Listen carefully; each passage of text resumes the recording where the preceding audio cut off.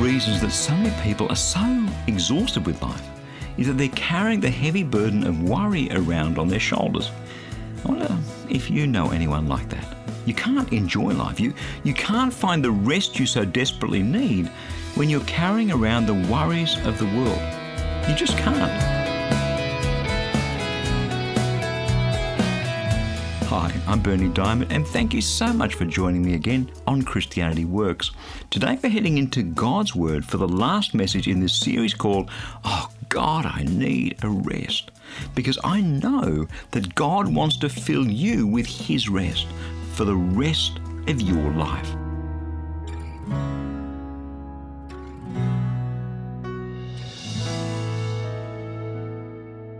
I've met people in this world, and all they do all the time is worry. It's part of our human nature, I guess. We're confronted with something beyond us, something that appears to be overwhelming, something that could well have negative consequences in our lives. And here's what we do. We turn it over and over and over in our heads. We imagine each one of those negative consequences that could arise over and over and over. And can I tell you, that sort of thinking just drives you into the ground. It's like around and around and around we go. And from experience, I can tell you, it's just exhausting. You probably know the feeling because no doubt you've been there too. Well, over the last few weeks, we've been talking about entering into God's rest. Actually finding a deep rest instead of carrying the weight of the world around on our shoulders. But when we're worrying around and around, there can be no rest because worrying robs us of God's rest. That's why we need to deal with that once and for all. My hunch is there are a few people today, perhaps me included, who need to hear what God has to say on worrying. Remember last week, if you were with us on the program, we talked about the fact that God loves us, and because He loves us, He wants us to have rest. Have another listen, Psalm 127, beginning at verse 2. It is in vain that you rise up early and go late to rest, eating the bread of anxious toil, for He gives sleep to those whom He loves. Anxiousness is about worrying, isn't it? And whatever the one big thing is that each of us is worrying about in our lives right at the moment, it's a bit like a dark cloud that hangs over us that never goes away. Jesus knew that. That's why He had this to say about worrying, this habit that we fall into, this worrying that we do that robs us of the rest and the peace that God wants us to have. Have a listen. I love the way He calls a spade and tells it the way it is. And look, if you need a wake-up call, if you need some healing from this habit of worrying, please listen closely. Perhaps it's a familiar passage, but maybe, just maybe, it's something we need to hear afresh and anew, because when God speaks into our lives through His Spirit and His Word, He can bring healing in an instant into something that's been troubling us for a lifetime. Here we go, Matthew chapter 6, beginning at verse 25. Therefore I tell you, said Jesus, do not worry about your life, what you will eat or what you will drink, or about your body, what you will wear. Isn't life more than food and the body more than clothing? I mean, look at the birds of the air. They neither sow nor they reap, nor gather into barns, and yet your heavenly Father feeds them. Aren't you of more value than them? And can any of you, by worrying, add a single hour to your life? And why do you worry about clothing? I mean, consider the lilies of the field, how they grow. They neither spin nor toil. Yet I tell you, not even Solomon in all his glory was clothed like one of those. But if God so clothes the grass of the field, which is alive today and tomorrow it's thrown into the oven, won't He much more clothe you, you of little faith? Therefore, do not worry, saying, what will I eat? What will we drink? What will we wear? For it's the Gentiles who strive for all those things.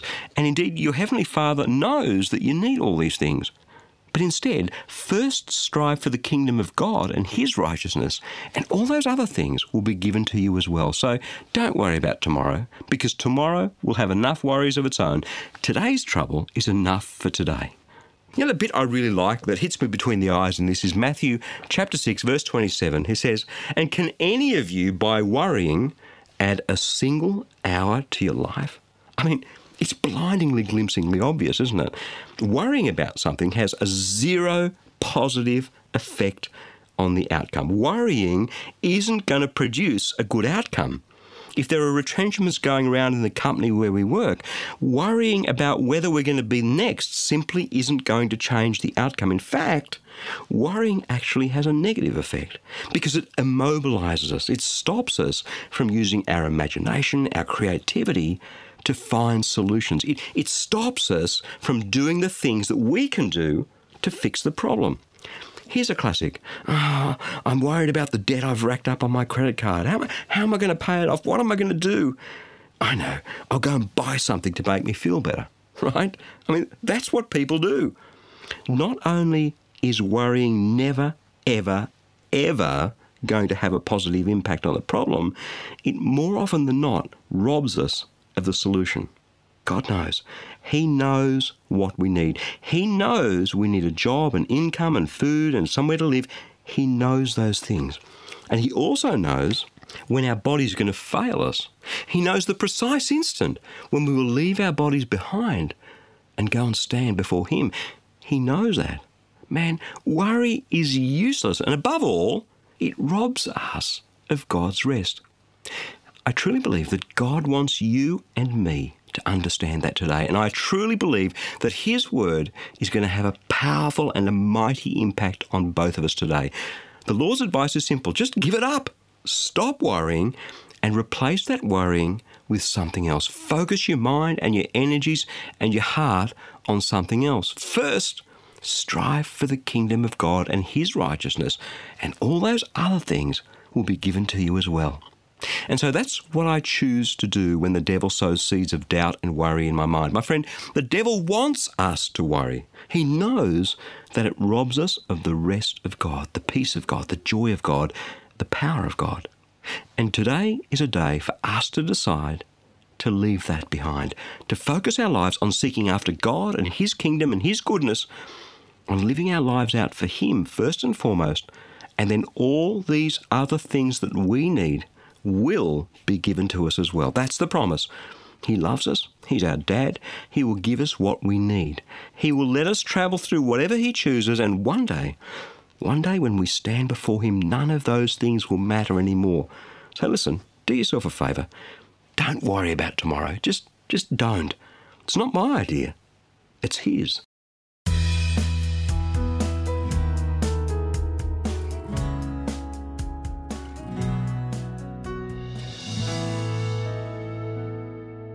You know something? I think we'd worry a whole bunch less if we truly came to grips with the fact that God isn't just the King of Kings and the Lord of Lords. He's also our helper. Now, a close friend of mine, Graham, turned 70 just recently. He was a colonel in the army when I was a captain serving under him. And then we formed an IT consulting firm together with a third guy, and we did that way back in 1988. Graham was a year younger then than I am now.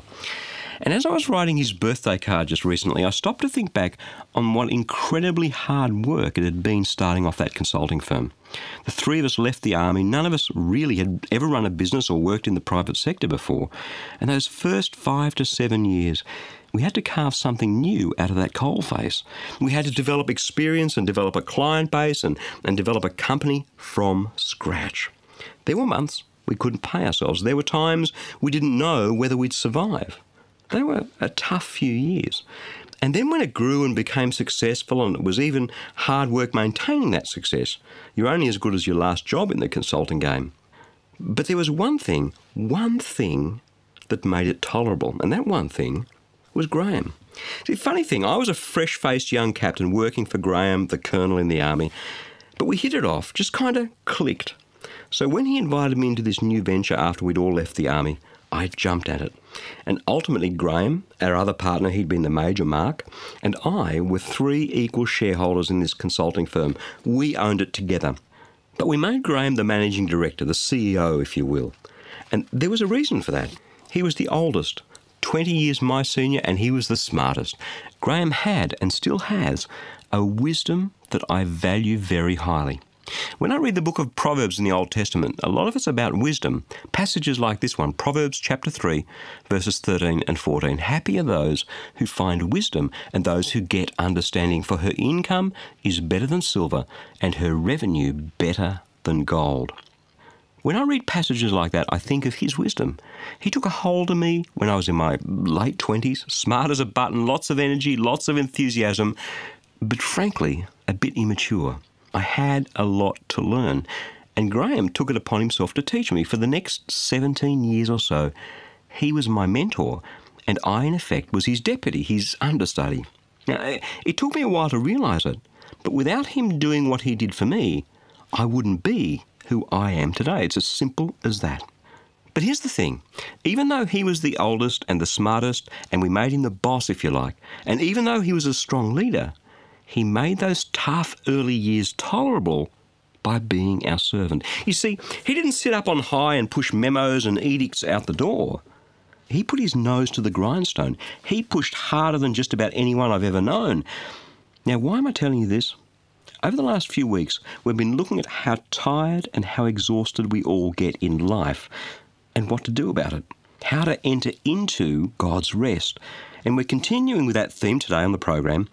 And what we're doing, I guess, is getting down into the nitty-gritty of how to enter into God's rest, how actually to live a life where we're not physically, emotionally and spiritually exhausted, because that's what a lot of people are, exhausted. What we need in life so often is help. Help not just in doing what we have to do, as important as that may be, but also in making things better. Help in dealing with things, in coping with things, help in changing things for the better, help in learning how to improve, how to behave differently, how to react differently, because all of those things make a difference, a huge difference to our lives. When we get things right, irrespective of the pressures that life brings, we can have rest. If we don't, if we're angry all the time or touchy, or if we take things personally all the time, then we're going to be exhausted. And when I started off working in this fledgling IT consulting firm way back in 1988, the last thing I expected was to get a mentor like Graham to teach me those things in life. He imparted his wisdom into my life through the things we experienced together, the conflict situations in client organisations, the financial pressures, dealing with difficult staff, planning the future. All those experiences he used very carefully to teach me his wisdom. What an incredible blessing, and one that I didn't expect from the Colonel, the boss. And I guess that brings me to the point of what I'm trying to say. This same mentorship and guidance and help is something that God promises us over and over and over and over again. Some of the feminists get a bit upset when in Genesis chapter 2 verse 18 it says that Eve, the woman, that she was Adam's helper. Because we have this wacky hierarchical view of the world that puts the helper below the one being helped on the old totem pole, right? But what would you say if I told you that throughout the Old Testament, whenever that word helper is used, by far the most common usage of it is in terms of God being our helper? Psalm 54 verse 4, "But surely God is my helper. The Lord is the upholder of my life." Jesus was very specific about wanting to be our helper. Matthew chapter 11, beginning at verse 28. "Come to me, all who are weary and carrying heavy burdens, and I'll give you rest. Take my yoke upon you. Learn from me, because I'm gentle, I'm humble of heart, and you'll find rest for your souls. My yoke's easy, my burden is light." The picture of two oxen yoked together, pulling a load together. And what the farmers did is they'd always put a young, inexperienced ox with an older, more mature one who knew the drill and could teach the younger one how to do it. Now imagine God's own Son, the creator of the universe, the King of Kings, the Lord of Lords, is saying to you and me, in effect, so things are tough, eh? Well, come and do it my way. Come on, let me teach you and show you. I'll put my shoulder into it too. I'll use all that I am and all that I have to lighten your load. It's much easier that way, and you'll discover rest for your souls. See, that's what Jesus is saying. We never ever expect God to be our helper. He's always way up there and we're way down here in the pecking order. But the reason I told you the story about Graham and how he impacted my life is that I think it's the best way of explaining what Jesus is talking about here.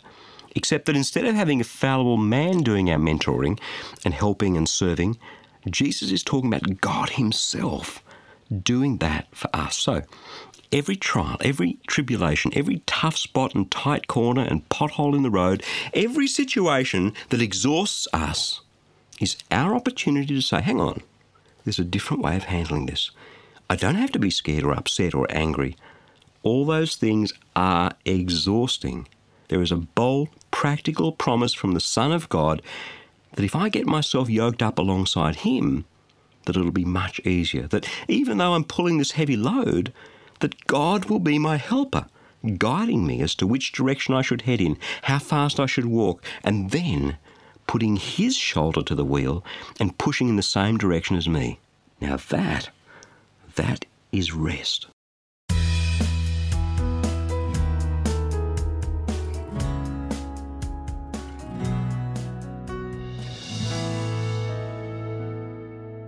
As we come to the end of this series on entering into God's rest, there's just one more issue I think we need to deal with, and that is the perception that it can't possibly be for me or for you because we're just not worthy. How can I possibly enter into the rest of God when I know there are things in my past that I've done wrong, things that have offended God? We know the theory, many of us, that we're forgiven through our faith in Jesus, but we struggle to believe it in our hearts. It's one of the reasons I spent most of my early years running away from God, because deep down I just knew that he was going to punish me. So better to avoid him for as long as possible. But have a listen to this. If you've got a Bible, open it at Psalm 103, beginning at verse 8. The Lord is merciful and gracious and slow to anger and abounding in steadfast love. He won't always accuse, nor will he keep his anger forever. He doesn't deal with us according to our sins, nor does he repay us according to our iniquities. For as the heavens are high above the earth, so great is his steadfast love towards those who fear him. As far as the east is from the west, so far he removes our transgressions from us. As a father has compassion for his kids, so the Lord has compassion for those who fear him. For he knows how we're made. He remembers that we're dust. So, yes, he is both merciful and gracious on the one hand, but God does have anger. The thing that puts us either on one end of that or the other, well, he tells us in this passage too. Verse 13, he has compassion for his children, those who fear him. Who are his children? Anyone who puts their trust in Jesus Christ, his Son. Because God loves us so much that he sent his one and only Son, so that whoever believes in him wouldn't perish, but instead have eternal life. And the moment we do that, the moment we trust that Jesus really did take our sin on his shoulders on that cross so that we could be forgiven, then we are forgiven. And then this psalm applies to us. As high as the heavens are above the earth, so great is his steadfast love towards those who fear him. As far as the east is from the west, so far has he removed our transgressions from us. That is so beautiful. If you struggle with getting your heart and your mind around the forgiveness of God, can I implore you to grab a Bible and this week spend some time in this short psalm, Psalm 103 verses 8 to 14. It is such powerful language, and they're not my words, they're God's words. This is the Word of God. The Spirit of God wants to take this and place it in our hearts so that we can wrap our hearts around God's forgiveness. He loves us more than we can ever imagine. And he separates us from our sin as far as the east is from the west. And I love the bit at the end too where it says in verse 14, because he knows who we are, he remembers that we're dust. In other words, he understands.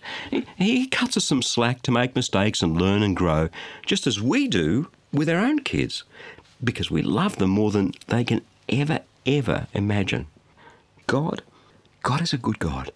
And he has good plans for thee and for me. Have a listen to this. Jeremiah chapter 29, beginning at verse 11.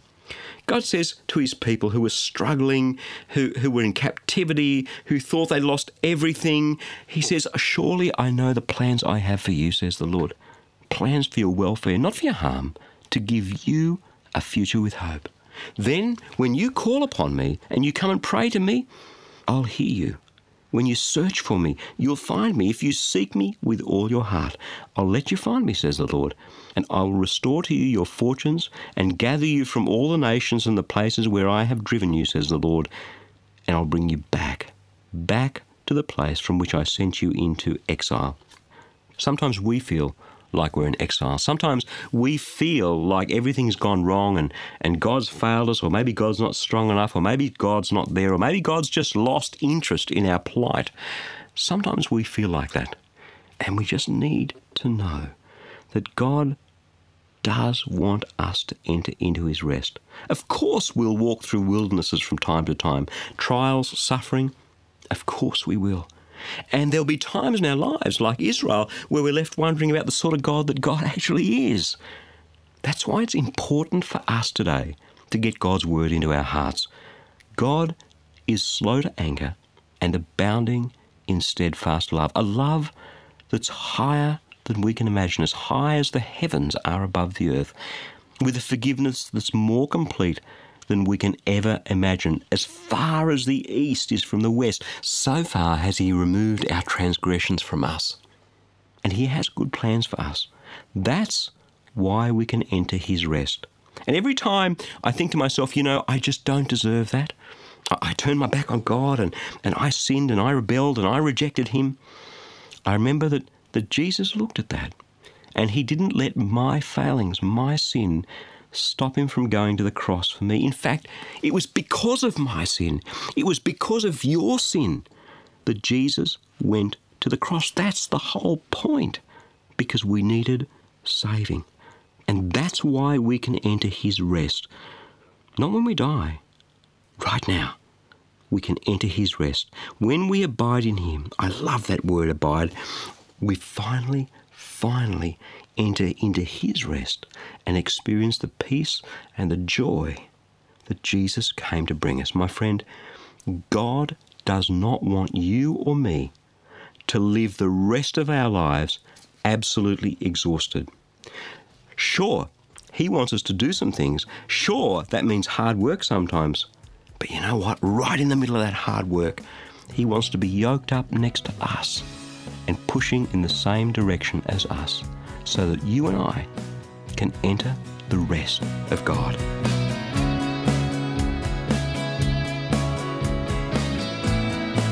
You've been listening to Christianity Works with Bernie Dimet. Before we go, there's something truly important that I need to share with you. This podcast is only made possible through the prayer and support of friends like you. Each week, millions of people hear about Jesus through Christianity Works radio and television broadcasts, and through podcasts just like this one. Your generous gift of support today will help take the gospel of Jesus Christ far and wide around the globe. Just stop by at ChristianityWorks.org and click the donate button. And when you do give, don't forget to request your free copy of this month's latest Life Application e-booklet. Thank you so much for your generous gift of support today. Again, that web address is ChristianityWorks.org. I'm Jennifer. We'll catch you again next time.